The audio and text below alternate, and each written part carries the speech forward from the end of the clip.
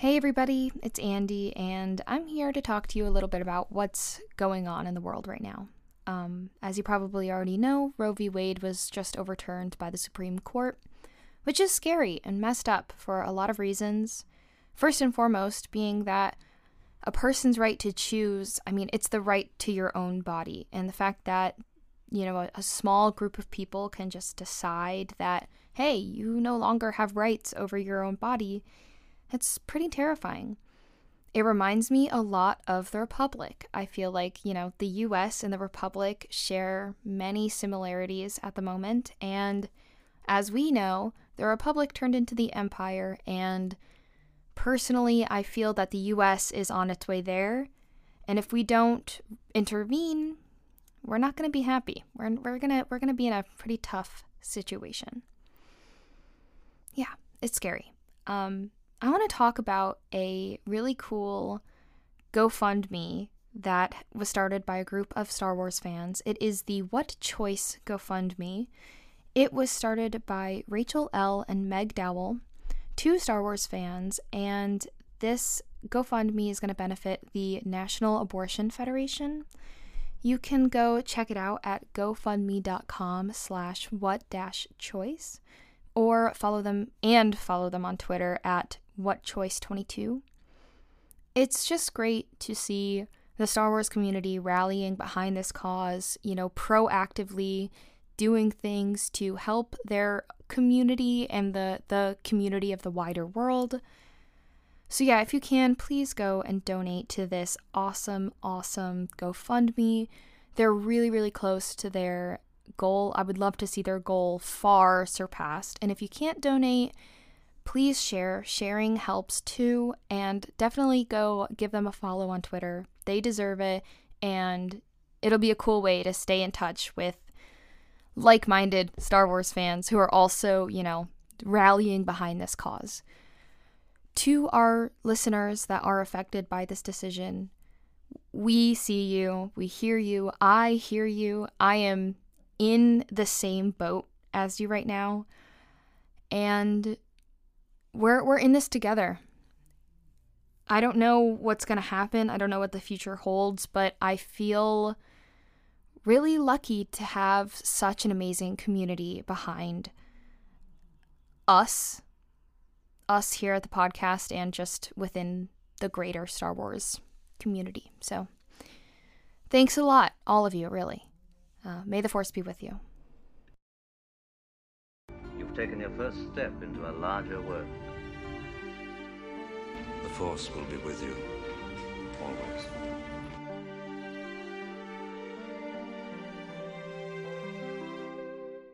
Welcome to First Steps, a Star Wars podcast, a journey from the Phantom Menace to the Rise of Skywalker.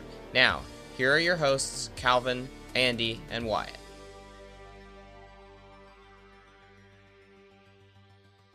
Hello there. Welcome to First Steps, a Star Wars podcast, a chronological journey from the Phantom Menace to the Rise of Skywalker, one arc at a time, one story at a time. I'm Calvin. I have seen a lot of Star Wars. I'm Wyatt. I've also seen a lot of Star Wars, and someday Calvin will remember the new intro. I'm Andy. I've seen some Star Wars. So this week on First Steps, we watched Kenobi Part 6. We are living in a post-Kenobi world now. He's not dead. Yeah, I know, but I don't have Star Wars to look forward to on Wednesday mornings anymore, which is, sad.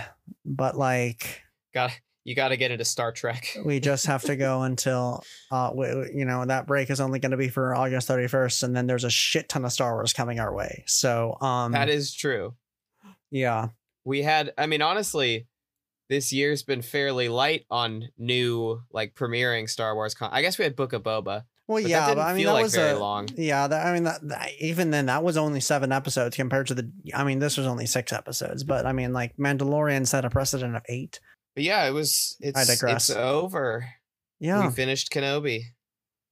Who's getting Starbucks today, Andy? I decided it's Aunt Beru. Fuck yes. Fuck yes. Because she was so funny in this episode. She was so cool. So I decided that she's gonna get a iced matcha green tea, like iced matcha latte with strawberry cold foam. Strawberry cold foam. What kind of milk does she use? I think she probably does almond milk. She seems Yeah. like a solid almond milk girl. That's ironic because the production of almond milk takes up like so much water. It does. And Well, and of the course, Lars Baru, are the moisture farmers. and Baru would have blue milk in there. Yeah, Famously. that's true. That's true. Andy, you haven't seen Doesn't mean blue milk anything to yet, me. but It's just But- it's a prop from the original Star Wars that Aunt Beru has, and it's just I don't know why it became milk, but blue milk is like a Star Wars running joke. yeah. Oh. Well, then she would use blue milk, probably. And she'd go, delish. Yeah. It's just a cool drink for a what cool color? girl. It would be like a it would be like a really nice color too. It would be like a teal green. Yeah. Because if you use Because of the blue milk matcha. with matcha, that's fun. So I think it'd be cool. And then Yeah. it would have like the pink foam like sit on top. Oh yeah. Ooh, So it'd that's be like, like very like colorful drink. Bringing some color to the drab desert landscape. Yeah. Honestly, we saw the inside of the Lars household a little bit more, and I love that they have plants. Like their actual Yeah. house is so cute. The outside's a little meh, whatever. It's just an igloo, but yeah, the inside's like, very. the igloo is inside- just a glorified entrance, though. Yeah, I know, but it's what people think of when they think of the Lars homestead. But the inside Yeah. is very homey. I went to a festival yesterday. It was like a fantasy festival, like kind of like a Renaissance fair, but like fairy themed. And so many people there. You sure- I was like, you look sure you like didn't you're go to Pride? No, I'm pretty sure. Yeah. Ha ha ha. It was no. They were real, and I was like, so why is everyone here? They are dressed like this is Tatooine.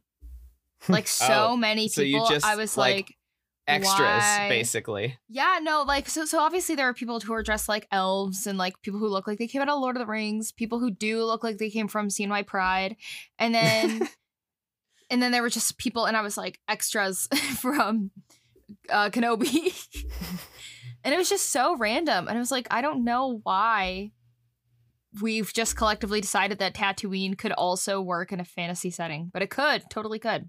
Yeah, so Kenobi Part 6. Woohoo. We open on Tatooine, and our angry foreman dude from the meat mine comes up and, cuts in line for a little water stall, and he says the exact same line that he said from the beginning. You got something to say? Then Reva shows up and says, yes, I am looking for a farmer.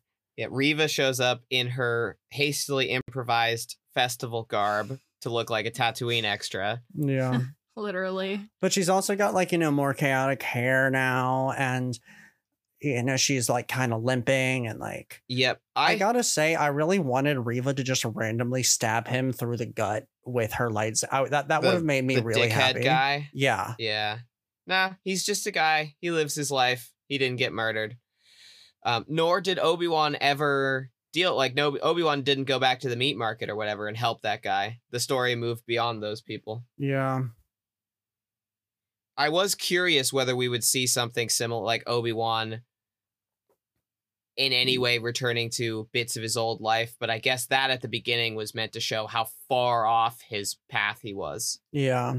Even though, I mean, even an exile has to eat, so he had to get food from somewhere. Yeah. He chose Maybe- not to eat. He chose not to eat the Aope. We will not be eating Rue in this house. Her name is Rue, and I cannot believe you even are joking about that.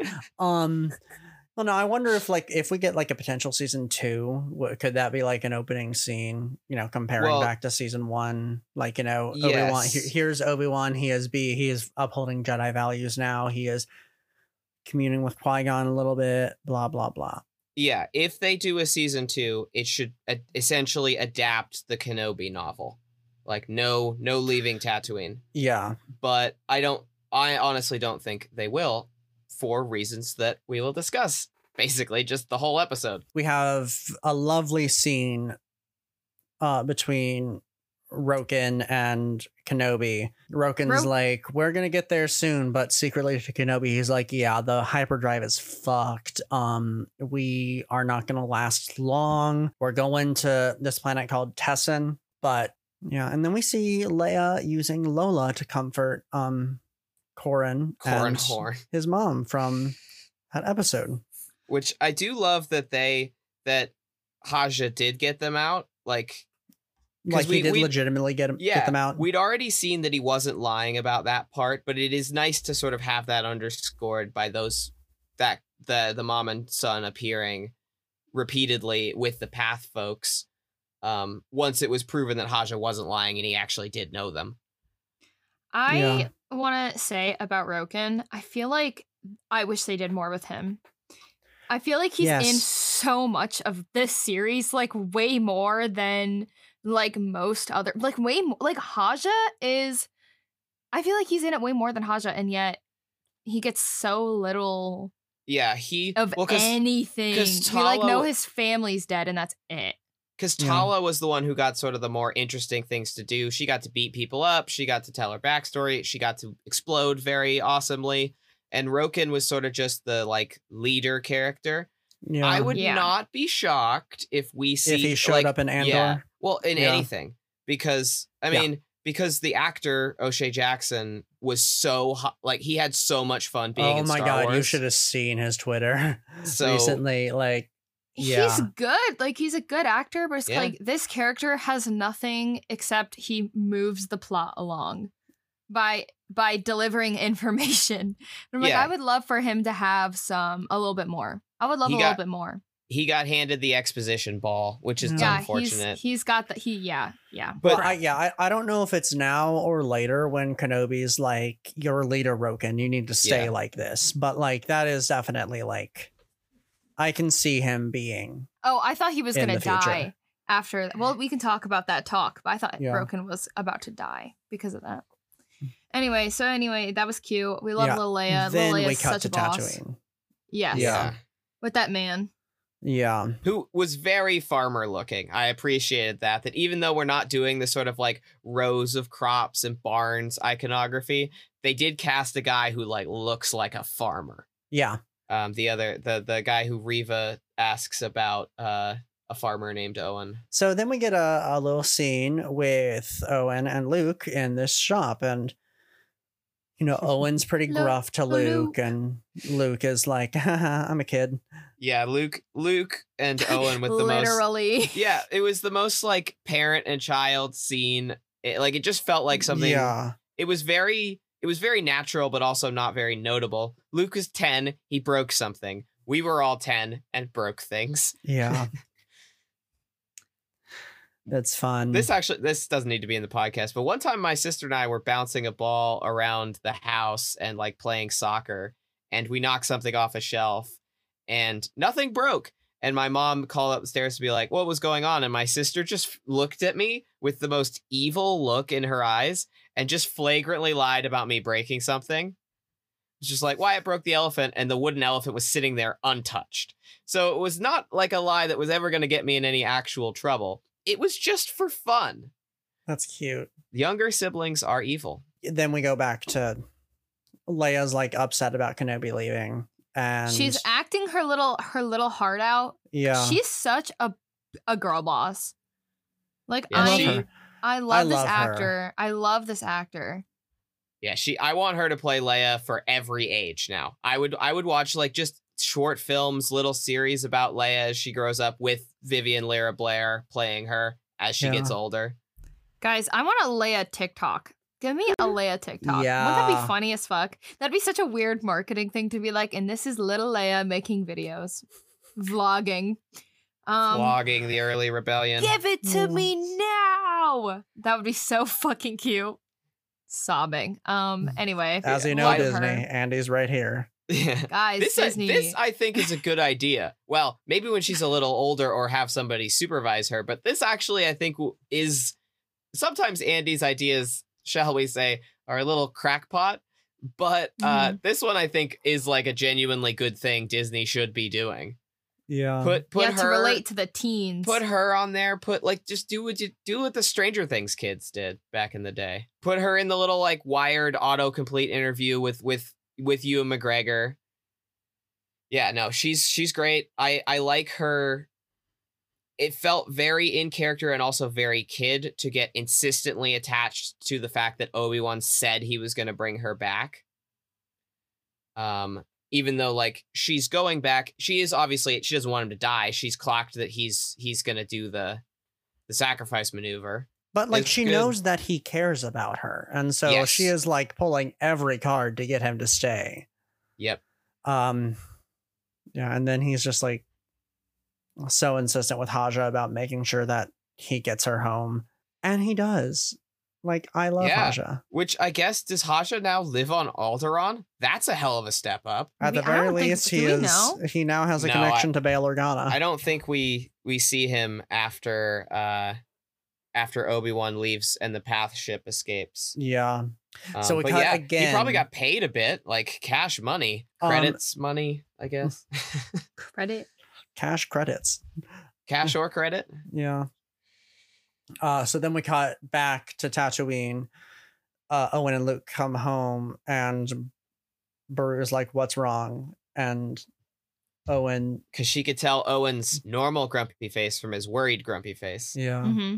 I love Beru. She like springs in action, goes and gets the hidden blast.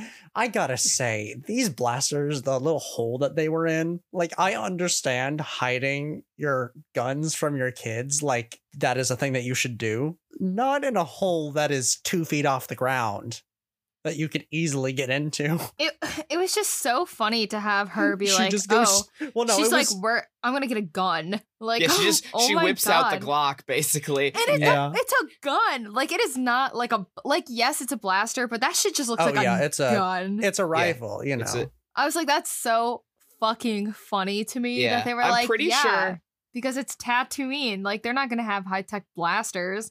They have the rifle and it's still a blaster. It's not shooting guns, or not shooting guns, shooting bullets. But Yeah, I think this was a gun. I think it's the same in the original Star Wars. There's a bit where on Tatooine, one of the Larses has that gun, and it's Luke. He has that gun. He doesn't even shoot it, but it like knowing the piecemeal budget of the original Star Wars, it probably just is a gun.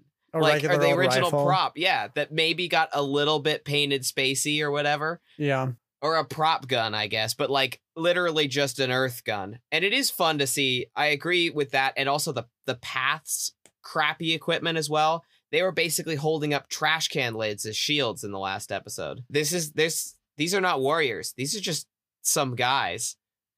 And so are the Larses. Yeah. But yeah, it's great. I love action hero Beru. Oh yeah, I mean, like Tala died, but the girl boss did not. It lives on. I love that there's this part where I think Owen's like, oh, like Ben's gone, and Beru's like, and whose fault is that? And that is so fucking baller, because it's like, I don't know, it kind of shows that she is not so like anti. No, she's in Kenobi. the mission. She knows She's in it. She's in and it. this is like sort of, I'm not going to talk anything specifics about the original Star Wars, but I will say that the Lars family was not depicted in the same way.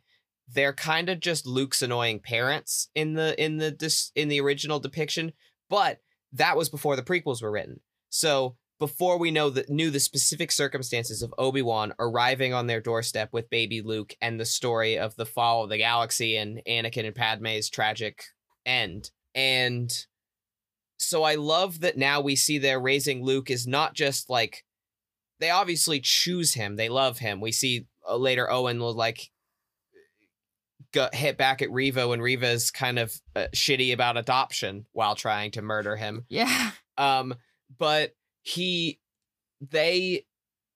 their acceptance of the need to protect Luke from people like Reva wholeheartedly is such an interesting dynamic to these characters who are kind of tertiary to the Star Wars story often, even as important as they are to like the Skywalker twins, one of them at least, and to appearing in the prequels as Anakin's family.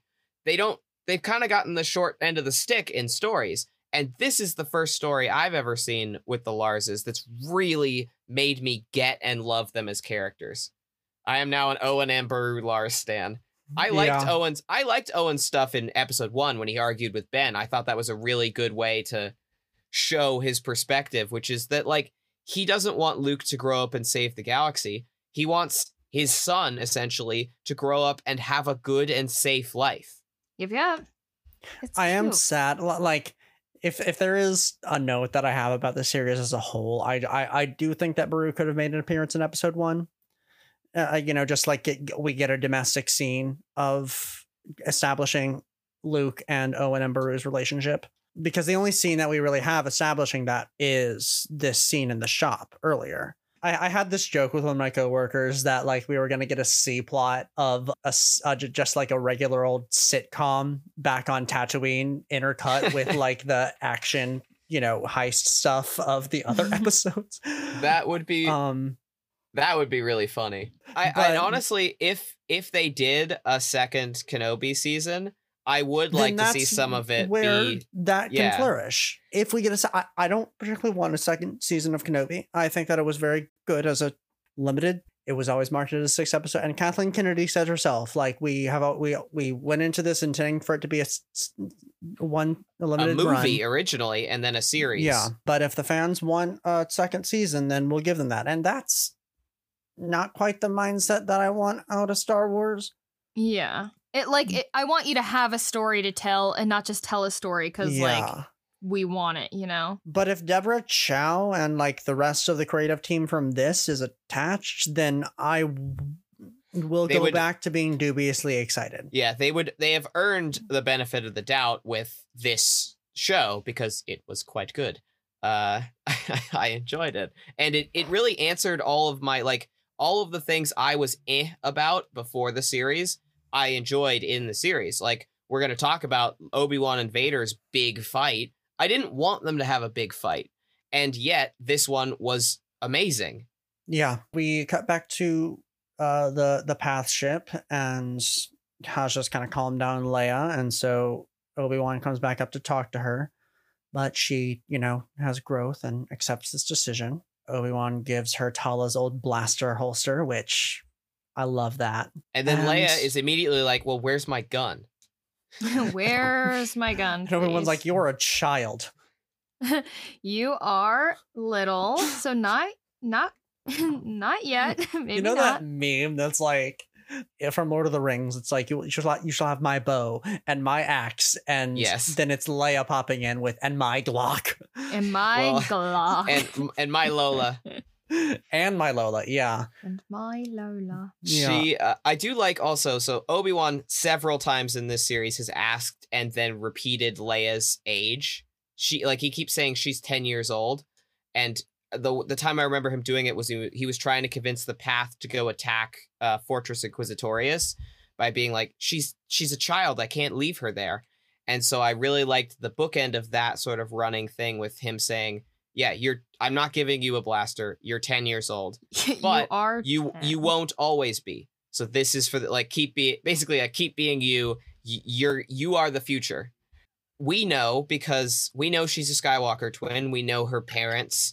And also I think the show is expecting you, not Andy, to know that she's eventually going to grow up to be Princess Leia, played by Carrie Fisher, one of the most iconic characters in cinema. Yeah. And that even like, without having seen the original trilogy, you are aware of that just as a thing. So I think it's a fun in and out of universe sort of like, we know where this is going. You're going to be a firecracker.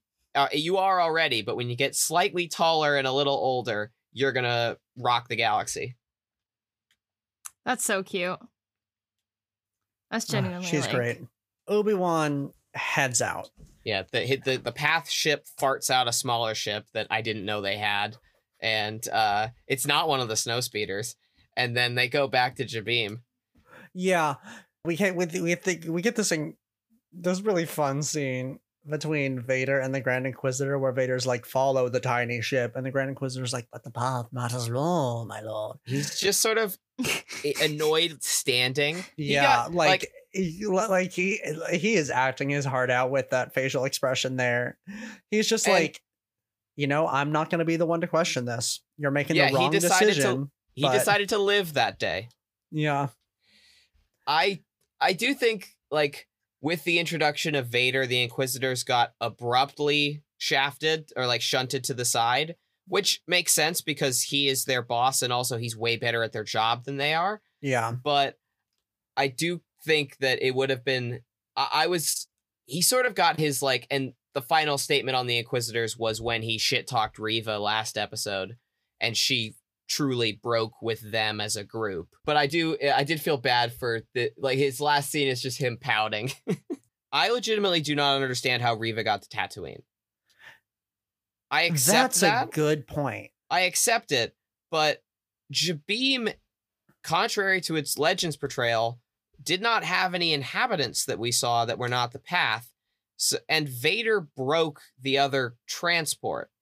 So unless the Path, I guess the answer is the Path had another ship, she flew there, and I'll accept the hyperspace is the speed of plot for things occurring at the same time, but. Because that's true in every single Star Wars story. Like that is, and that's a nitpick I have about Star Wars as a whole. It's just like hyperspace. It takes as long as you need it to take. There are books where hyperspace travel takes several weeks to months, and there are other things.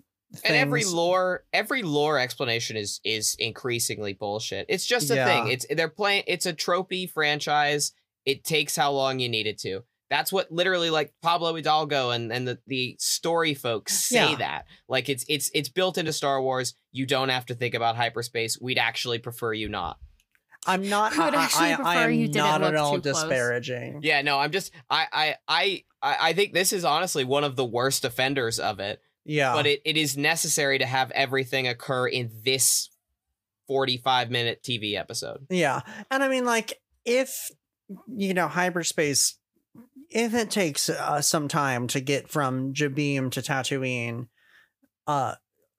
through hyperspace, then like Obi-Wan can just be having a vision of the future, Yes, no, it's fine. And I honestly don't think we're really intended to think that these are happening at the exact same time. And I mean, it's just intercut for drama. In a notable other piece of Star Wars media, we're not intended to realize that those things that two storylines happen at the exact same time, even though they are cut together.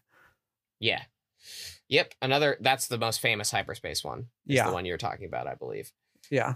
But it's still not fucking raining on Jabeam. No. They don't like you, Wyatt. I think it's so funny. It was the rain planet. Now it's the rock planet. That's fine. It's the rock planet. The fights between Vader and Obi-Wan and between Reva and Owen and Beru. I think Owen's goal is to keep Luke as stupid as possible when it comes to Jedi, Sith, galactic shenanigans. Mm-hmm. Yeah. Owen wants this is consistent from the beginning of the series. He doesn't want Ben anywhere near them, and he certainly doesn't want Luke finding out about Imperial Inquisitors. Yes. And honestly, like, I guess it's possible that, I mean, they know what's happening. Basically, the Inquisitors were here. The Larses know that somebody with a red lightsaber who possibly works for the Empire is coming to kill Luke. Mm-hmm. Yeah, I mean, like the only people that one has seen with red lightsabers were Inquisitors, so that's a good... And who announced themselves and their goals. Yeah. Hi, we're here from our swanky black angle ship. We are here for murder. Obi-Wan lands on Jabeam. Vader follows him. Let's talk about the two fights individually. Yeah. Let's do Obi-Wan versus Vader first. Yeah, because it's the one that's like Yeah. interesting. Because it's two separate emotional climaxes. Wow, really excellent. Like we open up with the dialogue that mirrors like crap, but it was very good. Yeah, I'm down on the visuals for this. I know it's the volume, the like new tech that they did for shooting on stage, but for some reason the lighting looked the red and blue of the sabers great. The rest of it was so brown. It was very dark. It was a very dark Yeah, I have darkly that lit thing, scene. that same thing that like would happen during Game of Thrones, where I'm like, I can't fucking see what's happening. Like, why is it so goddamn dark? I wish there was a little bit more dynamic lighting, either from, and I know that's hard to achieve. They would have had to actually shoot it on location or really amp up the environment. Yeah. And I mean, like, it really accentuates, as you said, it really accentuates the the ending moment of the fight when we have the saber colors actually The saber illuminating their color faces. stuff is fantastic. It's my favorite we can talk about that later on. Let's see. What happens? It starts with them shit talking each other, as you must do before a lightsaber duel. Yeah, Obi-Wan says his line from Revenge of the Sith. He says, I will do what I must. Then you will die. And it's great. That is not from Revenge of the Sith. That is from Redacted. I looked this up because I did like a whole fist pump about it when it happened. Then you will die is said on a certain pyramid and to a certain person.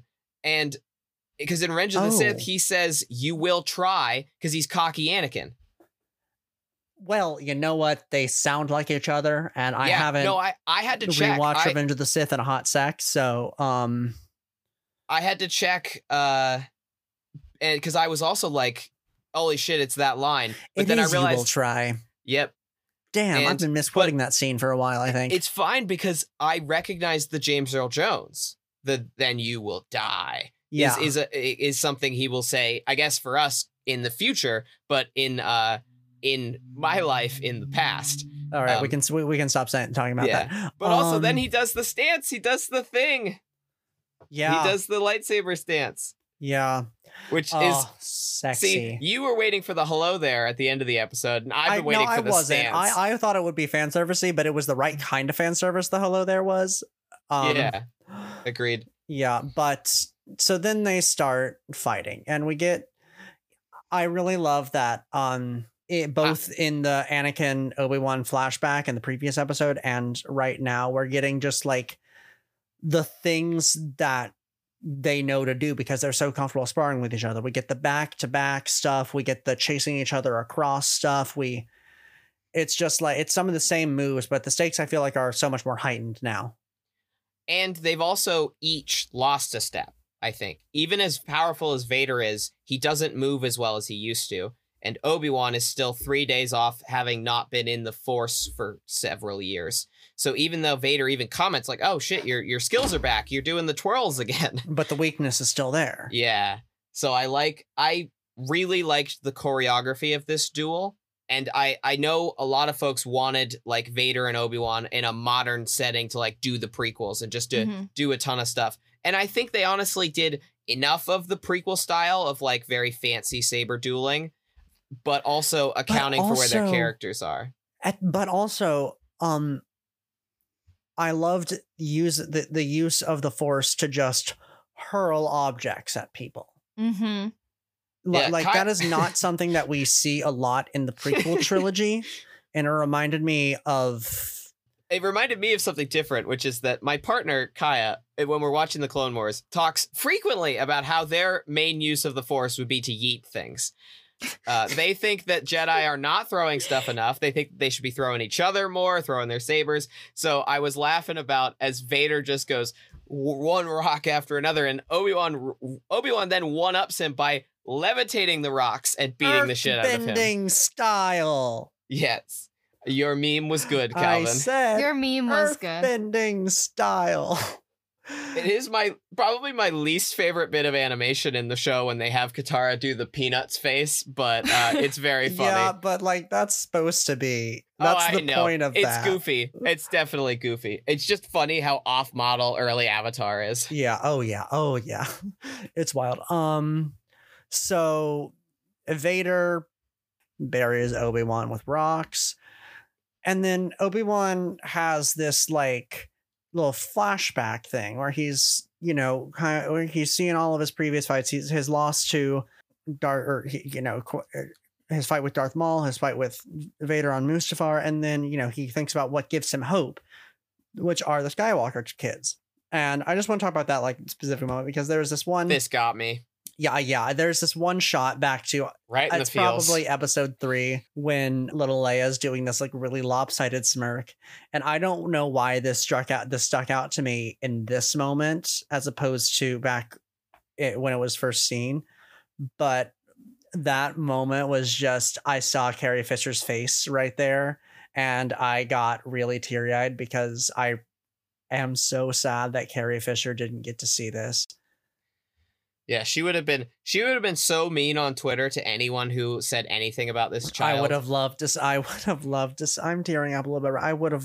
Carrie's untimely death is one of the saddest things that's happened. It like in the context of life, but also in the context of the new era of Star Wars. Yeah. And I think it is cool though that even with it, they are still telling. She used to call herself because she didn't like playing Leia for a while, for like a decade. She really didn't enjoy that was what she was associated with. But then she has this talk a bit where she talks about like being the custodian of Leia and the idea and the sort of like symbol that she was to many young girls and continues to be. Because so much of who Leia is comes from Carrie Fisher as a person. Yeah. And the folks working on current Star Wars know that, because this is a perfect Leia in Obi-Wan. We know this because we know all of the old performances, but like you, Andy, now are perfectly primed for the character of Leia in the original movies because you've seen this, because they get her so well. You're going to look at like 20-year-old Carrie Fisher and think about Obi-Wan's version of Leia, this series version of Leia. And that's really cool. I think that is far and away the sort of triumph of the series for me. Yeah. The Obi-Wan and Vader stuff is good. Ewan McGregor's great. They wrote Obi-Wan really well, but them nailing the Leia stuff is just. And if they hadn't nailed the Leia stuff, then this series wouldn't have worked. Yeah, it's terrible. If any of the Leia stuff doesn't work, then we're just meandering around for 5 episodes, and then everybody will talk about the Vader fight. Yeah. Yeah. I think the thing I really enjoyed about that moment is, I don't know. I feel like for me, like I don't really know that much about the Force. And so I feel like that was a cool moment of, this is what the light side of the Force is. It is you're drawing strength from the loved ones that you have, but not just the loved ones, but like what you're fighting for. Yep. What gives you hope. Yeah, what the thing that gives you hope is like that was very cool. I think it's such a good way also to tie the generations together, because I've talked about on the Bad Batch stuff, especially about the kids of the Clone Wars and the new sort of children of the Empire, and we're seeing a new the childhoods of Luke and Leia as sort of in this changing galaxy, and I think honestly it's going to be a way to really get you invested. Andy is invested in like the original trilogy stuff as like a true extension of the prequels, and not just the original movies and then everything was sort of retroactively added to explain stuff. Like it, with the stuff we're doing, I think it feels more like one story. I love how Obi-Wan, this series is making me think about the original trilogy differently. I haven't thought about the original trilogy differently since I was 10. Like my like thoughts on those movies have been fully formed since I was a child, even with seeing the prequels. And now they're making me take a look at like the Larses differently, at Obi-Wan in the original differently, at Luke and Leia differently. I love it. I want to talk about the moment, like, yes, the fight cool. I want to talk about Vader's helmet getting smashed open. So Obi-Wan manages to free himself. He goes back to Vader and they have another little skirmish.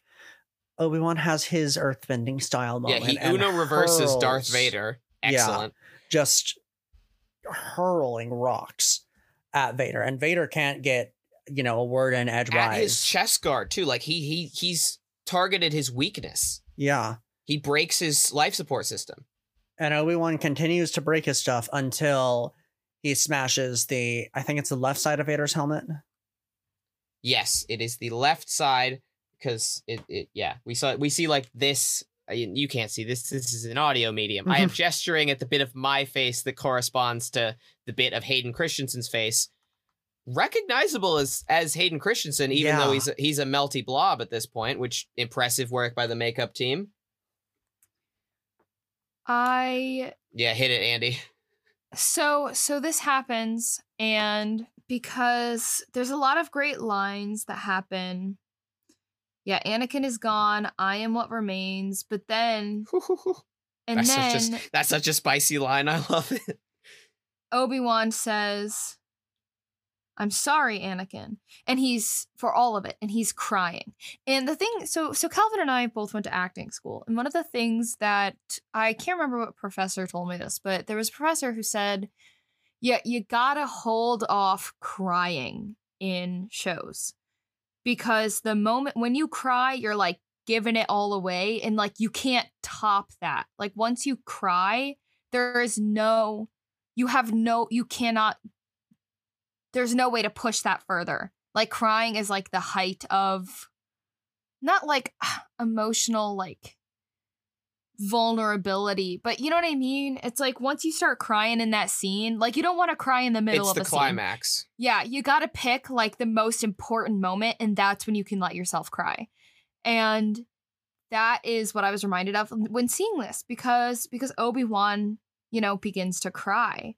And it's like we get to see the true anguish that he feels in having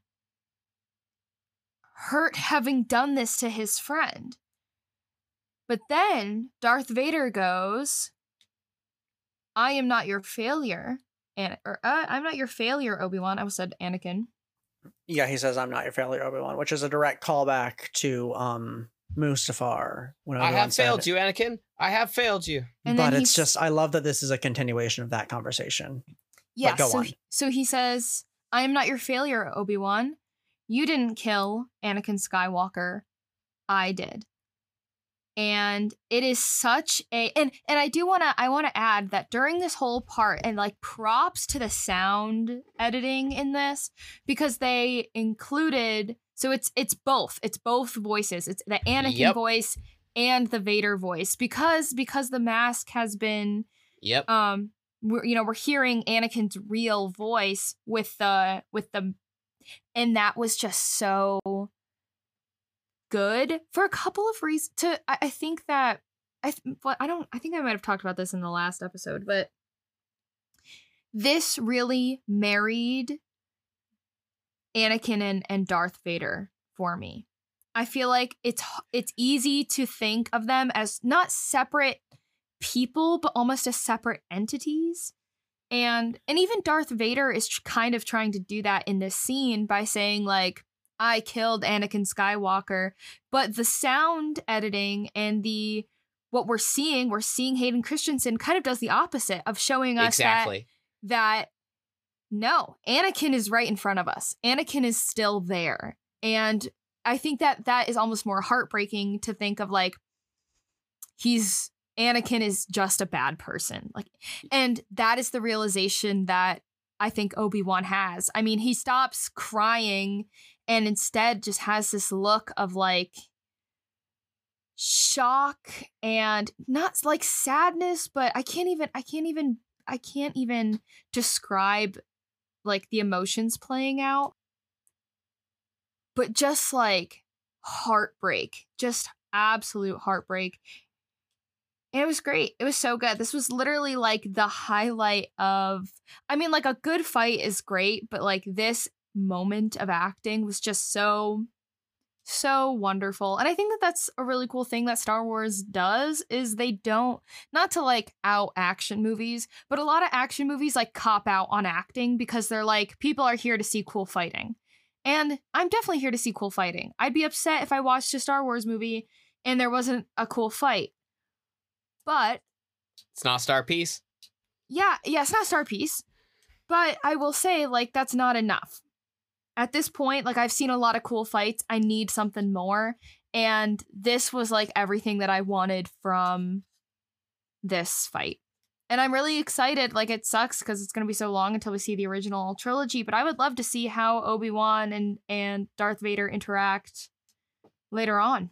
Yeah, I will just back to the discussion about Anakin and Vader. We talked the last time we recorded, I believe it was, about choices and Anakin's choices, because we were talking about seeing him try to kill Reva in the flashback. And I love the dramatic irony, like you're talking about, of the Anakin spends years trying, or Vader, who is Anakin, tries to spend years convincing himself that he killed Anakin Skywalker. Anakin Skywalker was weak. He did not, he needed to get rid of everything who he thought Anakin was. That represents everything that was his own, failures. That's what he thinks. And he thinks Darth Vader is the better version of himself. But he doesn't really. He has to convince himself of that, because otherwise everything he's ever done as Vader is indefensible. Well, if it wasn't worth it, then what was it all for? This is kind of a tangent, but I do know, just talking about Anakin and Vader and that conflict that he has within himself. I haven't read the comics, but I do know that in the Darth Vader comics, whenever Anakin meditates and just when he's pictured he's not pictured in meditating just in the Force. I don't know how else to describe it, but he's pictured meditating in this volcanic, basically Mustafar landscape representing the dark side. But you see these blue, white butterflies around him that represent those little bits of good that, that Padme saw, that, we kind of saw in this through the lightsaber colors on Anakin's face, before he kind of gives in to Vader. There is very much still conflict within him, which we are seeing here. He wants to be Vader, and he's honestly that is, I think, a very fundamental thing that makes a good Vader story, is not when he wrecks shop and kills people and does all these evil things, but to understand that Anakin Skywalker is not very good at being Darth Vader. Mm-hmm. So he overcompensates. He's still a shitty person. This doesn't excuse his actions. No, that's he's what I'm definitely saying. A shitty person. But I'm saying that because he can't convince himself, because there's still conflict going on in his head, he doubles and triples and quadruples down on the Vader of it all, and those actions, because he thinks that those actions will he'll finally be able to embrace the dark side fully and bring him peace. But he's not very good at it. He always was a shitty student. So something quick related to Andy's thing about acting is that we have here the two principal actors of the prequel trilogy, basically, in Hayden Christensen and Ewan McGregor. And they were both people who got Ewan far less, but got criticized for their acting in the prequels. This was excellent acting by Hayden. Yeah. Oh, and Hayden especially got torn. He was called wooden. He was called whiny. He was called a cardboard. He was called a bunch of bad names by critics and fans. And he just is fantastic here. He's great. And Ewan obviously always could act, famously had trouble with the digital filmmaking aspect of it, making his performance not as believable as it could be. But this is his magnum opus as Obi-Wan, like Andy's saying. It was a technical masterclass in acting, and it turns into a great moment on the moment we're looking for, not where Obi-Wan gives up on Anakin, but where Obi-Wan finally realizes that this really was all on Anakin, and this is who he is. Mm-hmm. And he calls him by his Sith rank as he leaves. He calls him Darth. So just like if Obi-Wan is essentially meeting him on his level. If you want to commit to, if you think you killed Anakin Skywalker, fine, I won't call you Anakin. I'll call you Darth. I'll call you Darth. It was crazy. It was such a fucking crazy moment. I was losing my mind. Yeah, amazing. Literally. I also like that so once again, he leaves him there, not finishing him off. I know. But if he did try and finish him off, we wouldn't, Yes, I know why he couldn't, and I also know why he shouldn't. But it feels Obi-Wan's silly. Well, and Obi-Wan's obviously it's not the Jedi way. Anakin said that at the very beginning of Revenge of the Sith before he killed Dooku. Obi-Wan is a Jedi. He does not kill an unarmed opponent. Mm-hmm. And obviously that has consequences for the galaxy, but he is sticking to his beliefs and he's sticking to his mission now. They're also just bangers. All the lines were like it Yeah. it was good writing. This and very conversation good was like great. Star Wars-y writing. It fits within the like the linguistics of Star Wars storytelling. So, time for Tatooine. So yeah, Tatooine. Riva shows up and Owen and Beru defend themselves and Luke. Riva manages to get past Owen and Beru, but Luke is able to escape. Not before, though, my favorite Owen line, though, which is really... And tying back to the Organa thing in the very first episode where Bail tells Leia, like, you are part of our family. No asterisks, no ifs, ands, or buts. Riva asks Owen why he fights so hard to defend somebody who's not his kid, and Owen just goes, "He is my own," and I love that. It was such a good. It's good. Owen and Beru stuff. No notes. 10 out of 10. Yeah.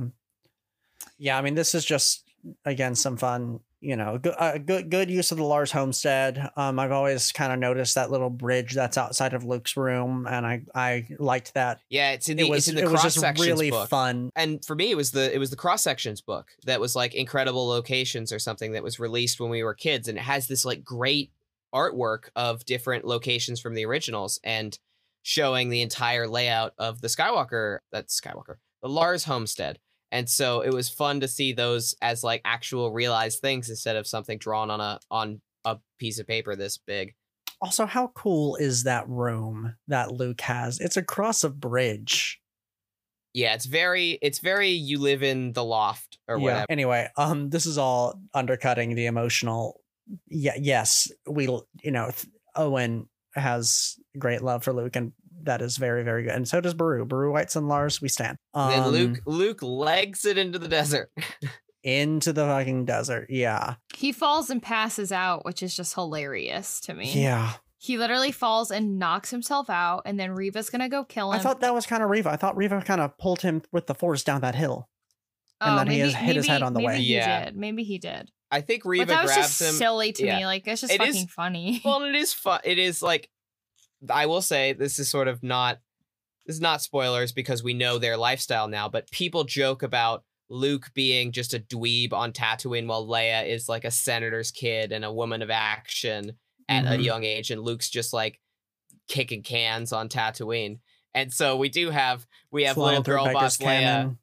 We have little girl boss Leia running around this series, solving problems, going in the vents, and Luke bonks his head down for the count, out for the rest of the episode. But then we get this awesome moment of, we see it goes back and forth from it being Luke to being child Riva, and it being Anakin killing the kids to it being Riva trying to kill Luke. She realizes like, oh, I'm doing, the very thing I like wanted to get revenge for. And then spoiler alert, she doesn't kill Luke. I really like. Yeah, sorry, you say what you want to say about it, Kelvin. Because this is one of the things that I was just kind of thinking about coming out of episode 5 was that here Riva is severely traumatized by Anakin murdering her friends, all children. And then here she is going, at the end of last episode, it was pretty clear that she was headed to the Lars homestead to do something to Luke, and that is what happened. And I love that we have like that specific moment of her reckoning with her own actions, which is a comparison to a foil to Vader, because Vader is the one who keeps doubling down on being a shitty person, whereas Riva is able to move past it. And even in terms of Star Wars, like this is the moment where Riva stops giving into the dark side. She acts selflessly after that. She returns Luke to the Lars homestead, despite the fact that they should shoot her dead. But she returns him safe and sound, and doesn't like she stops being. She was never an Inquisitor, but she stops being an agent for the dark side, which she was even in her. It would be good for the galaxy if she murdered him, but she was acting out of the same emotions that we are always told in Star Wars are the dark side. So she she knows that Luke is Anakin's kid, or does she not know? I do not think so. The I don't words think so that we either. got from the little voice message that Bale left, or little hologram voicemail that Bale left, was the boy Owen Tatooine. Like what Reva knows is there is a connection between Obi-Wan and Bail Organa, and therefore And a Leia. connection between Obi-Wan and Leia. And also now there is a connection between Bail and Owen and Luke. Mm-hmm. Yeah, I that is agree it. that I don't think I think if they made it explicit that she knew about everything, then I think she would have had to die on the sands of Tatooine. I think the narrative would demand that remained a secret. And the fact that she lives, I think, means she doesn't know the whole story. How she knows Owen isn't Luke's dad, I have no idea. So here's my thing.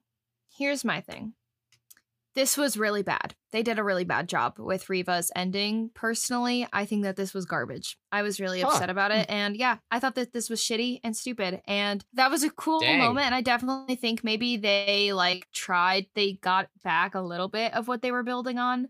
But they really set up Reva to be like this really awesome and interesting character. And then for essentially no reason, she seeks out to kill a child. Because she doesn't know that this kid is... So she doesn't like Anakin.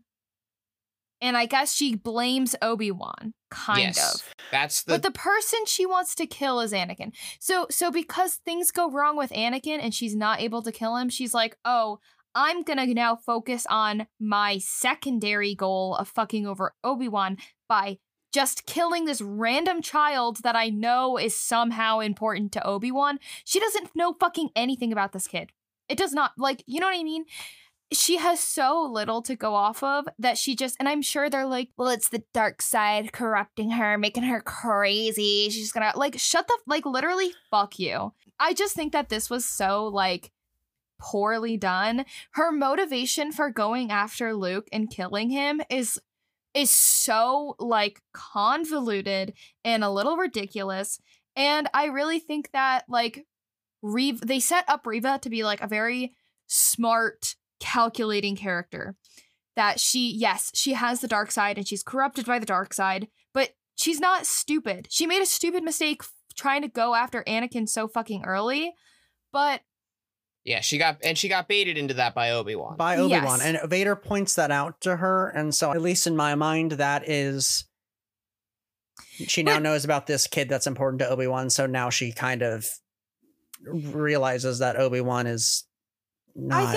I think that in what I would assume, what I'm thinking happened in the writer's room is they thought up this moment, the cool moment that we had with her trying to kill Luke, and they were like, that's really good. How can we make that work in our show? And then they kind of made all of this series of events happening so that we got that moment. And it was stupid. It's there are a million other things that I would do before I just hear about this kid. I'm like, oh, I remember Owen. So I'm going to go kill this child. It's a stretch for Reva, who, except for when she was baited by Obi-Wan, had literally planned, she was always one step ahead of everybody. You know, she put the thing in Lola. She knew where the path was. She knew where everyone was going. So then to just be I have a hint of an idea of this kid is important to Obi-Wan. And so to be honest, I would seem it much more realistic to go after Leia, to go after Bail Organa, to go after Obi-Wan himself, instead of just being I'm gonna go to fucking Tatooine. I don't know. It just was stupid. It definitely felt it was so unsatisfactory for me, and I just felt I don't know. I was you really gave your whole you put your whole pussy into writing this stuff with Obi-Wan, and then for Reva, this feels like a half-assed slapped together ending for a character who could have been so much more. Well, I will say one thing in response to this is she's not dead, which is great. Yeah. Star Wars has a problem with doing stories like this where they then kill the interesting character. So I think that it is cool that Riva, you can like obviously take it or leave how much you enjoyed this story for her. But this, I think, is clearly not the end for her. I would be astounded if we never see Moses Ingram on our screens again. Yeah. She is a rock star. She, I think, had like, it seems like she enjoyed doing it. She didn't like she's embraced the character of Riva, and I like where they leave her at the end in terms of where her character is once she's realized once she is like, oh no, in my quest to kill Anakin, I've come as close as I can to becoming him. And so I liked the thematic nature of her choice not to kill Luke versus on Jabeam, we have Vader doubling and tripling down and being like, this is me. So I really liked that.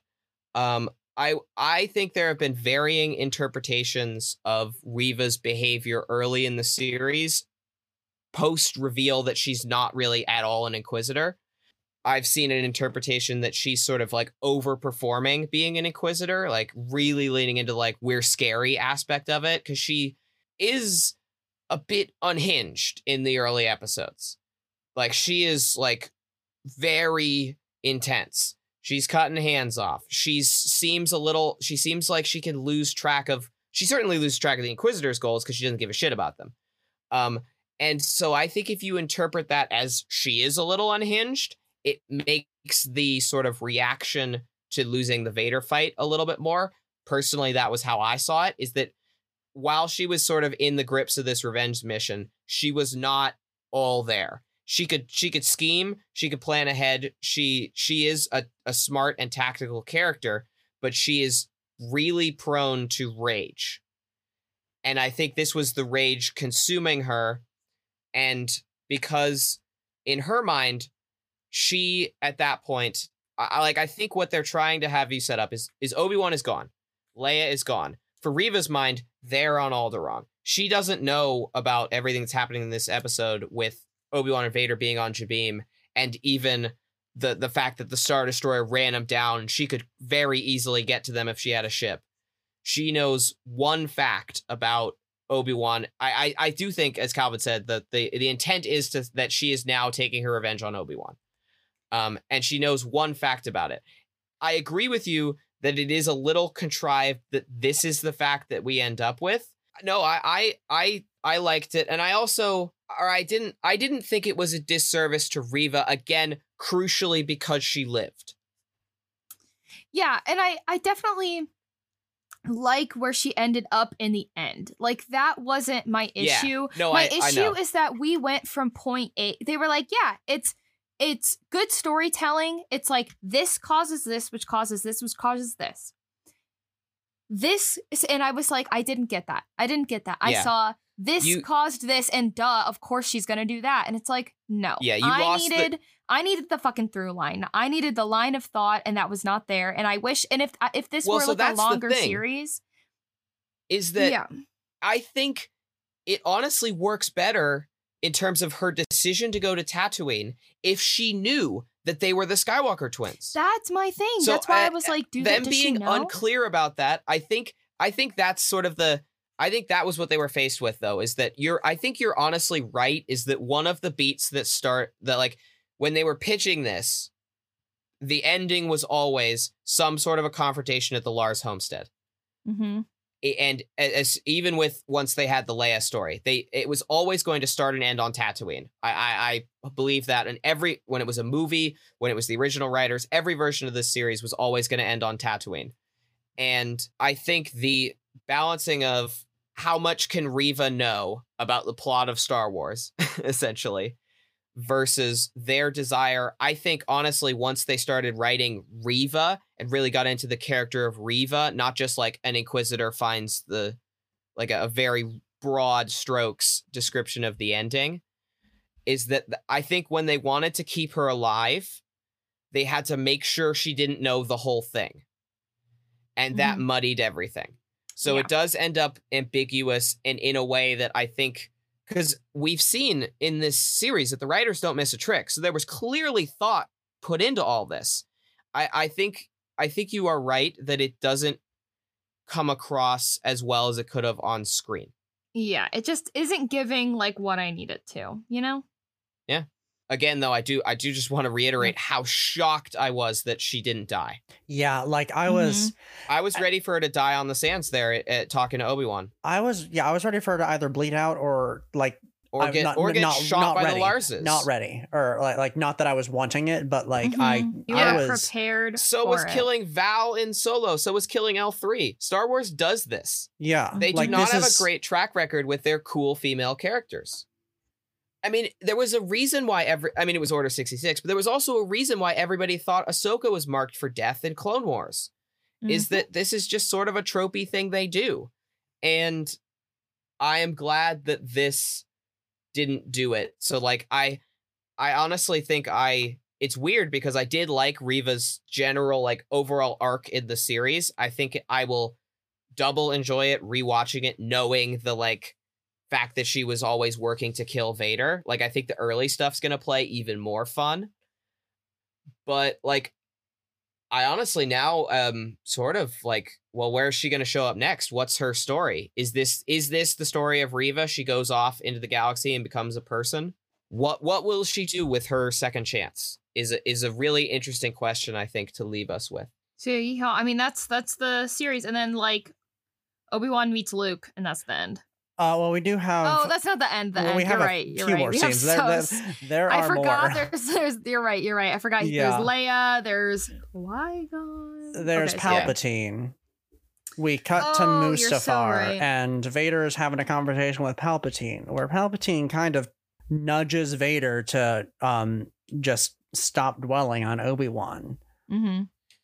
And a good consistency with Palpatine. He's always trying to drive Vader away from anyone who he has a close relationship with. Yeah, and it's What a really it's a very interesting moment for me because I mean, like, part of the dark side. Yeah, I mean, like, you know, it's Yoda says it in Phantom Menace: fear leads to hate, hate leads to anger, anger leads to dark side. And so Vader has this hatred of Obi-Wan right now, and I mean, like, if Obi-Wan and Vader, you know, meet again, they could very well pull Vader towards the light. You know, they could. Yeah, that's But- Vader's, or that's and always why Palpatine's fear. Yeah, That's his fear with That's everyone. Palpatine's fear. But it's so interesting that Palpatine is telling Vader to. I guess he's not telling him to let go of his hate. He's just, you know, He's Kenobi means benching him, nothing. He is essentially. no one to me. He's My like, loyalty is to you, my master. yeah, he's sort of reminding Vader who's top dog, and like that you answer to me. If I say you need to stop this, you gotta stop. Yeah. Yeah. I do think I realized that Vader looks stupid sitting down. I've never seen him sit down in any piece of Star Wars media ever. Yeah, And we I have. thought, well, he's been where? Empire. Where? He's sitting in his little thing. Okay. But sitting from the front with the armor and the cape, it looks Yeah. crunch. Like he looks a little hunchbacked. And but like he never sits on a throne. He has a throne here, and I think that looks goofy. Although I love Vader's castle, the concept of. I prefer it in its other depiction where we see Vader. Yeah. But it was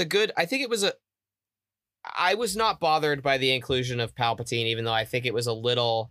This was sort of the fan service section of the episode. I've been expecting it though. I expected it earlier. Yeah.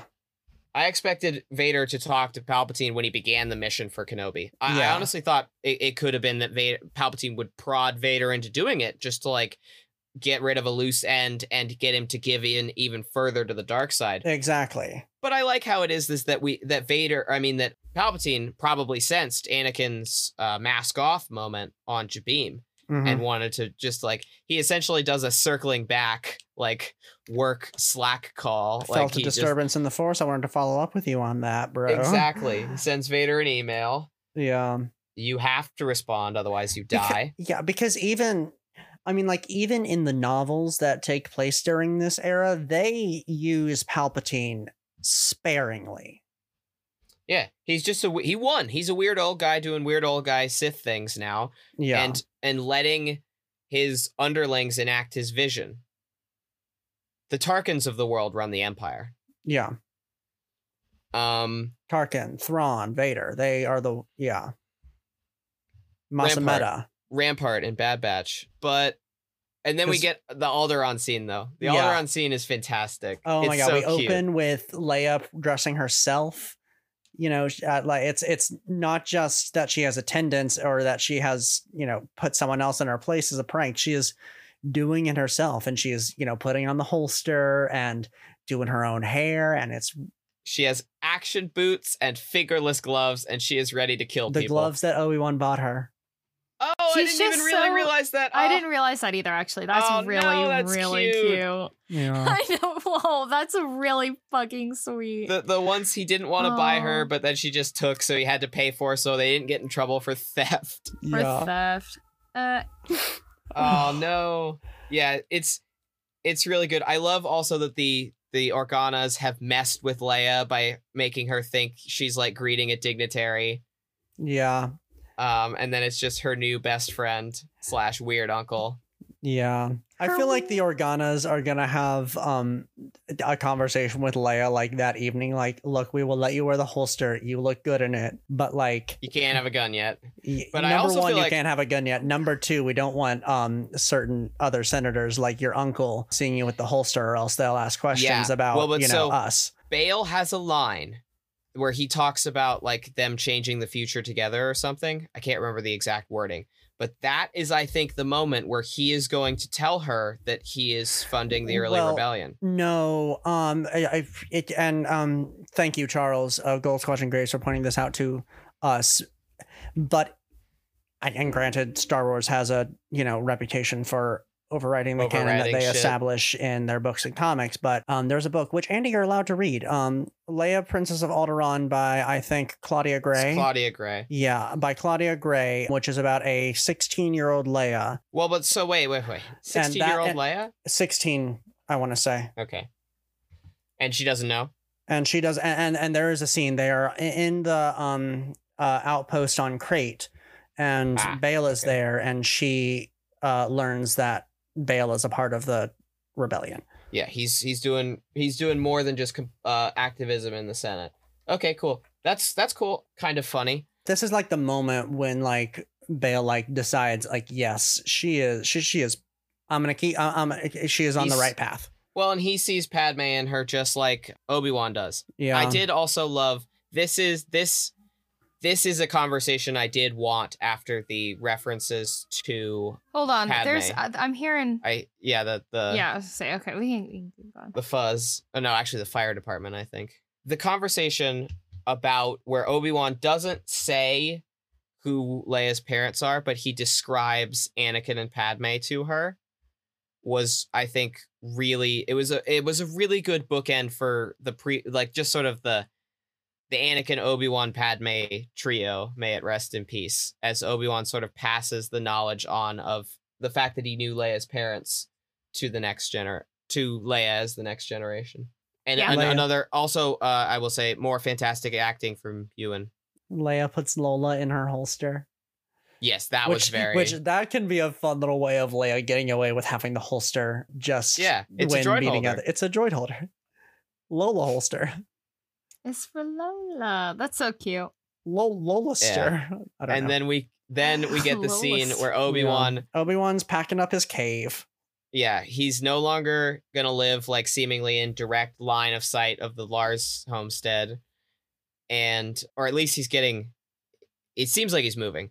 Yeah. But also he has gotten a new outfit that's the same as his old outfit. We talked about the Jedi robes. Really Mhm. committed. Yeah.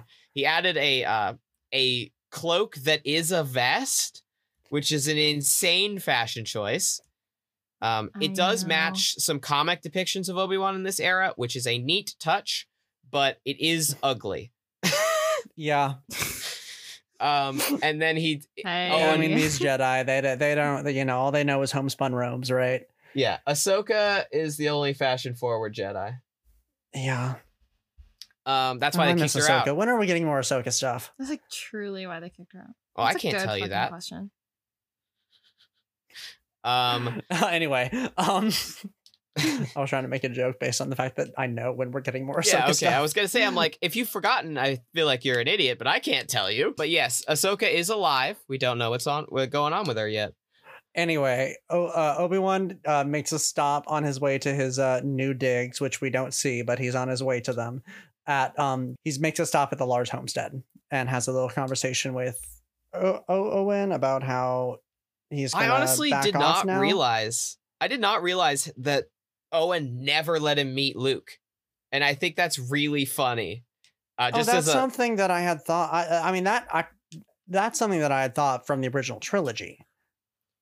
yeah, it's unclear whether he's ever met him before, but he knows who Ben Kenobi is, and so I think that's fun to see him finally. But given now what we know in context of the prequels and how much time Obi-Wan spent here because of Luke, I think it's fun that he gets to meet little 10-year-old Luke and give him the Starfighter toy. Yeah, say the And- thing. Yeah, he says the thing. He says it like Alec Guinness too, which was very fun. Yeah, yeah. Like different than he does in the prequels, the meme one. And then finally Liam Neeson as Qui-Gon. Yeah. Yeah. The Sassy long-awaited as ever. return. The long-awaited, and it was, actually a fun fact about this is that he was supposed to show up in Revenge of the Sith, and they could not work it out. Liam Neeson and George Lucas, they like the schedules. they could not work it out, so that's why we get Yoda explaining it instead of Qui-Gon actually talking to Yoda. Yeah. There's like deleted scenes of it, but it's just a guy, not even doing a Liam Neeson impression. It's just like the scratch vocals. Oh my god. So it's terrible. But I will. we see the sort of like we know why Qui-Gon could do this. We had the whole Yoda arc, so we see Obi-Wan starting on that path. Yeah, I will say I was surprised to see Qui-Gon physically because when I last checked in with Qui-Gon, it was the Yoda arc, and he was saying that he couldn't manifest himself fully through the Force because he hadn't completed the training. But I do understand that this is a TV show, and we need to see But him it's been in 10 person. years, so yeah, maybe he's completed the I training think there's now. a completely canon compliant. He's a consciousness existing in the Force, like So the he sisters. completed the training after dying. Yeah, I Yeah. don't see why you couldn't. Okay. I I'll mean, accept that.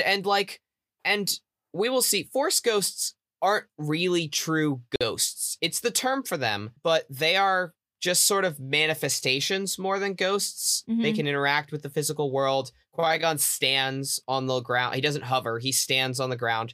He's like astral projecting from the other side, basically. Okay.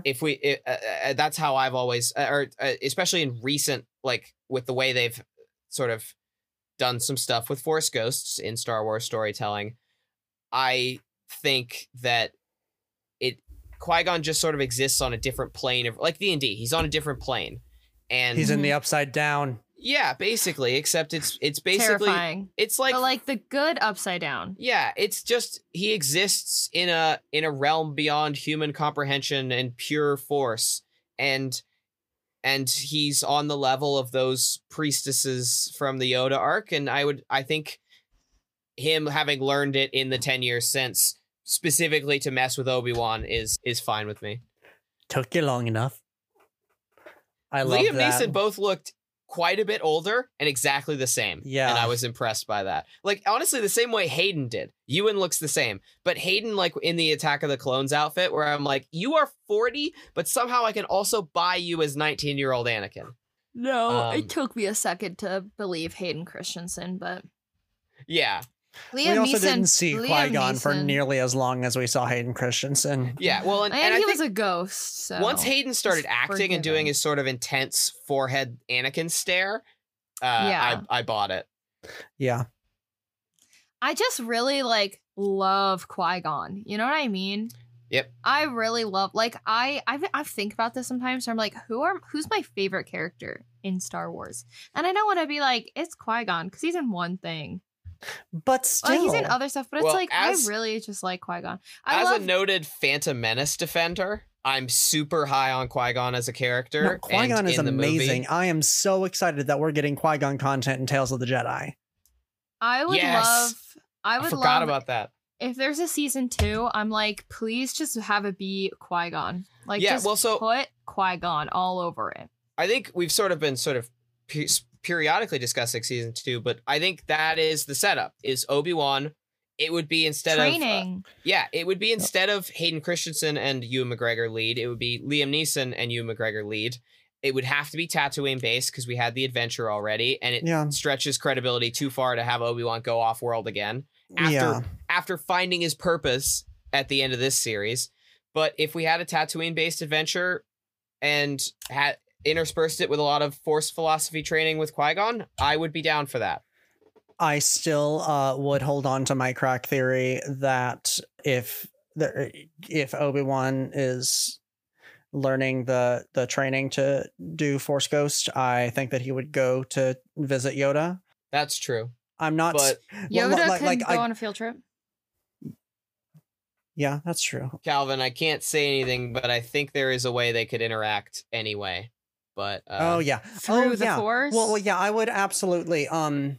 I mean, like, I it's not out of the bounds of reasonability for there to be some kind of old Jedi temple on Tatooine where I would hate that. No, Nope. You would hate that? There's too much damn shit on Tatooine. We talked about this, how they can't decide what Tatooine is. Is That's it a true. bustling smuggler planet with every known outlaw in the galaxy's been there? Or is it the most, like, boring rock only farmers? I mean, there are abandoned Jedi temples. You know, like the entire planet of Tython isn't really used anymore, even though it's the birthplace of the Jedi Order. It would bug me in particular, given all the stories already said on Tatooine. But I see your point. I think it could have been lost. I think it could have been forgotten about. Well, and it's very easy to lose something in the sand. Unless you have the Force to find that lightsaber. Yeah. Oh my gosh, you guys, I saw a meme that was like, how sad is it that General Grievous died before all these fucking... all those Jedi lightsabers were died? sitting in the fucking path. So that's it. I have to say about the episode. Yeah. Overall thoughts of Obi-Wan, I thought it was a very, very good TV show. Solid, 8.5 out of 10. It met all of my sort of like things I was going to be worried about. It didn't bug me in any particularly large ways as a Star Wars story. I was a huge fan of every single actor, and I think it was easily the best of the Star Wars live action shows. Yeah, I think that, well, I obviously haven't seen a lot of the live action shows, and I haven't seen the originals, so haha. I think it was good. I really enjoyed it. I think that for me, like, live action has not slayed in the way that Clone Wars slayed. Oh, and this is Until why I want to now. watch Rebels. Yeah. Okay. I was going to say, this is why I want to watch Rebels, is because really, animation is where it's at. Yeah, in Star it Wars. just slays. It's so good. And the fact that, like, it's crazy to me that I am in a very unique situation where I'm like, I know a lot about Star Wars. I have a lot to say about Star Wars. I've seen a lot of it. I have a lot of opinions about it, but like, I haven't seen the originals. And I have a really hard time talking about Star Wars with other people because they be like, I only care about the original trilogy and then like, Yeah. And like I mean, the those people miss out on a lot because of, well, and I mean, I don't think we can overstate how much it was culturally dominant to hate the prequels when we were kids. Yeah. It was mostly for folks a little bit older than me and Calvin, but like, those were not enjoyed movies by any adults we knew of any age. Yeah, I was trying to. Except maybe your parents, Calvin. I'm not sure. I don't know your parents' opinions on. My parents don't really like the prequels. My mom is a huge Clone Wars fan, so she likes the prequels a lot. My dad has always been very, very emotionally attached to the original trilogy. Yeah. He doesn't hate the prequels. It's not even the prequels though. Like my favorite thing so far has been Clone Wars. I love Clone Wars. No, sorry, I was using shorthand for the I was using prequels as shorthand for the era while talking about the hate for the movies. Yeah. But it's the hate for the movies that keeps people out of the era. which includes the excellent Clone But Wars I would television be show. honest, though. I think a big part of it too is that people are like, "I'm an adult. I'm not going to watch a cartoon. I'm not Oh, going to yeah. watch 25-minute episodes, or And I'm like, you are missing, like, quite possibly, like, one of the reason the prequels are redeemable, like the reason Well, you the can reason get that past the the reason problems that- of the prequels. It's the reason that the three of us like Star Wars. No, Yeah. not Calvin watched it later, but like I didn't get into Star Wars until the Clone Wars. Yeah, until I saw the Clone Wars. Okay, Clone Wars is the reason that I like Star Wars. Okay, I've always wasn't- liked Star Wars, but like I didn't love Star Wars. I didn't love Yeah. Star Wars until I saw Clone Yeah. Wars. I didn't because want to I'm- claim it for you. Yeah. Well, because But- early quarantine was when I first watched. No, I had seen the Clone Wars before, but like, Bits and pieces. but then early quarantine happened, and then I decided, you know what, I'm gonna get into Star Wars because I liked The Mandalorian. So I'm gonna get into the Clone Wars again and watch it all again, and then I'm gonna watch Rebels, and then I'm gonna. Yeah, because I watched Rebels in our dorm room, and you were not anywhere near you were not following along. But Yeah. but just back to the so we have three different people now. So my love of Star Wars as like a thing I was really into, continuing beyond being like a small child, was sparked by it being on every week on Cartoon Network for most of my like young like adolescence. And that's where I like those are the characters I got attached to. And then Calvin has the same thing happen, and then we do the same thing to you. So I totally agree that animation is probably, I think, the medium that Star Wars is best suited for. Yeah, I mean, Yeah. Star Wars, it pops off in Clone Wars, it pops off in Bad Batch, and I think that was my fear sort of going into Obi-Wan, is I was like, well, it's live action, so it's just not going to be as good. And I don't want to be like, it's equal, because their action is going to have, but like, this was the best thing that I've seen live action so far. Yeah, And I I think would a agree big with part of you. that is just the performance of the actors. It's was certainly the so best made. phenomenal. Like Mhm. Yeah. because the prequels are gorgeous looking. They have a lot of concepts. There's a lot of potential there. And then there are a bunch of sort of like confusing decisions and letdowns, even in movies that I enjoy. It's so funny. Like, there are moments where I'm like, why did you do that? Yeah, it's. Why? I mean, but that's George Lucas filmmaking. That's how you get the great stuff. Is you have to accept the bumps. But he refines it in Clone Wars, and that's why we get such because nearly every major idea of Clone Wars in the entire series is a George Lucas idea. But I agree with you that this is like probably whole of like filmmaking considered the best, even though they really need to crank the brightness up a little bit. That wasn't as bad as Game of Thrones season 8. No, episode definitely. 3. No, not Game of Thrones level. is famous for that, where this is like you can tell what's going on. I'm just like, it's not as dynamic as I'd like it to be. Yeah, Because I'm spoiled by Star Wars animation, honestly. yeah. But I know. and We are speaking of spoiled. that, that's a good segue into the future of the podcast post So, Kenobi. Yeah. So next week on Star Wars: The First Steps Go podcast. back. Go back. Let's Star rewind. Steps, a First Wars podcast. A Please do not First Wars. confuse me anymore. Next week on First Steps, the Star Wars podcast, we're not going to be watching anything. We're just going to have a fun little check-in moment with our host. We'll get some of Andy's thoughts on the series thus far. This is a pretty good point for that. And also myself and Wyatt are going to have a little moment where we are talking about, Dirty, rotten spoilers. and what we think about Andy. Yeah, and we'll throw up a warning for folks that are like following along with us, Yeah. so they Although can dip out of that. if you're a rare person like Andy following along in that order, then more power to you. But also don't listen to that. We'll put up a spoiler warning. We did it yeah. before, so Yeah. it'll be fun. But then we're coming then, back.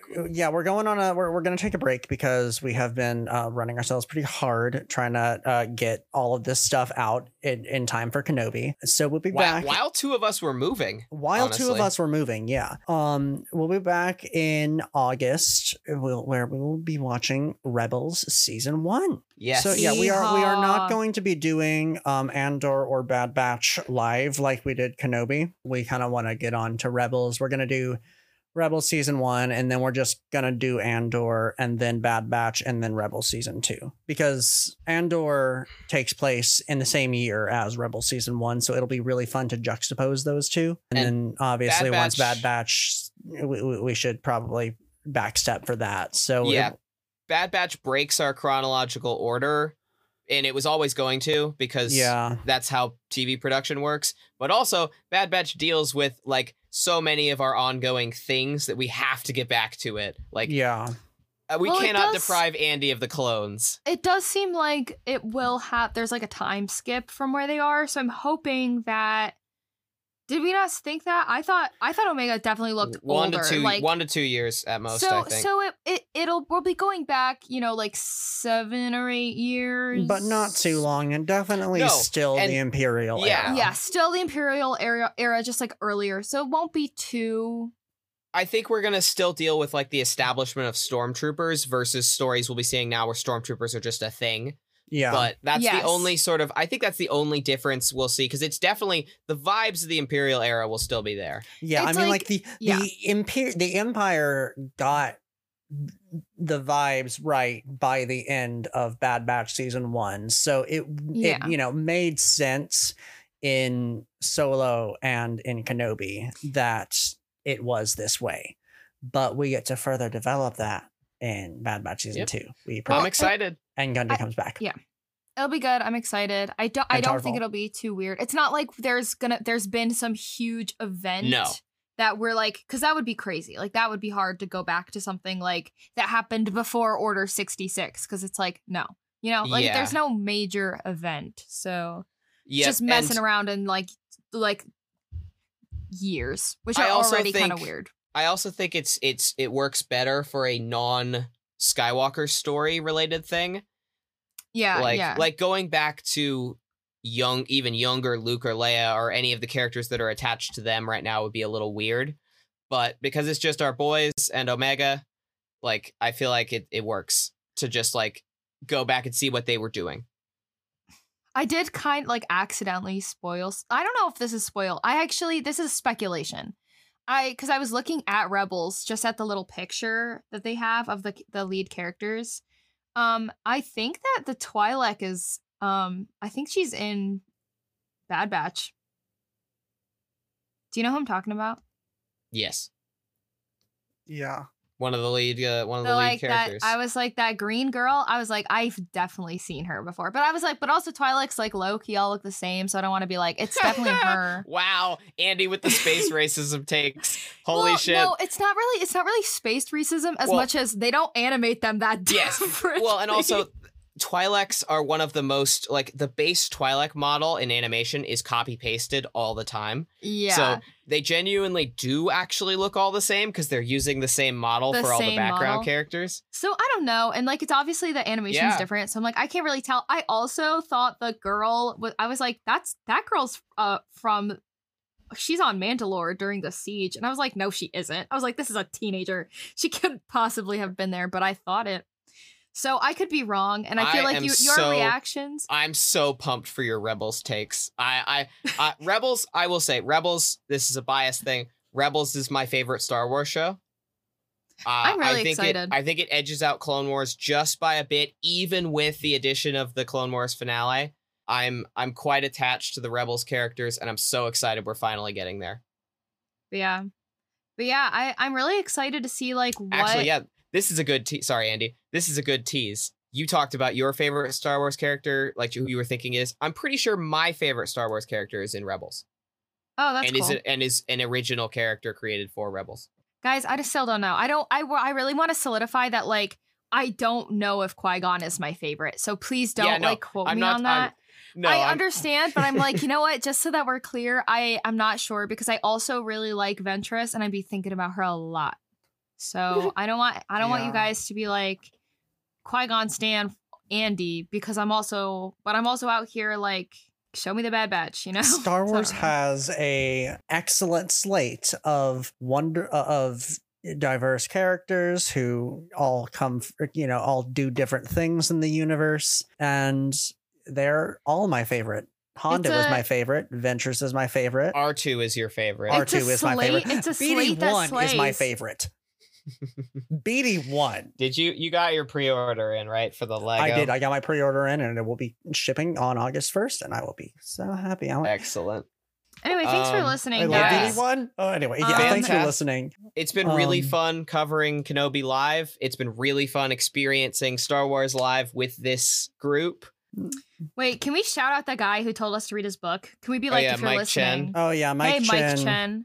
Well, when you eventually listen to this, If thanks you're for listening, interacting with us on Twitter. Hi. This was really fun. Yeah, I haven't got to read Brotherhood yet, but everything I see about it makes me want to. So as soon as I get my library card, I'm going to. here's the thing, Mike Chen. I'm gonna read Brotherhood, and I'm definitely I'm gonna tell you if I think it's better or as good as Dark Disciple or not. And I don't know you, That's so I'm not funny. gonna hold back my opinion. Man. He's okay. Just to be clear, from what I know of Mike Chen on Twitter, he's a really nice guy and has been awesome in his interactions with the fandom. And I'm really, just joshing, guys. Yeah. I think I'm no, but also funny. I will say it's cool. Recently with High Republic and some of the other novels, there's been some new authors rather than Star Wars' Mhm. sort of stable of authors that write books, and he's one of them. And it's super cool to see him write his first Star Wars book. And all I've heard about it is great things. So Yeah. And actually, I feel like it will fit really nicely with reading after Kenobi, having seen the Attack of the Clones era Master Padawan Yeah. flashbacks and thinking about that relationship of Obi-Wan and Anakin. So I'm pumped. So yeah, thank you guys for listening. See you guys next time for our host check-in. May the force be with you. Thanks, Mike Chen. Swag. Swag. Thank you guys for listening to First Steps, a Star Wars podcast. You can find us on Facebook at First Steps, a Star Wars podcast, on Twitter at First Steps SW, and on Instagram at First Steps Star Wars. You can stream us on any of the major podcast handles, and you can rate and review us on Apple Podcasts. Thank you guys for listening. Thank you. Thanks a lot.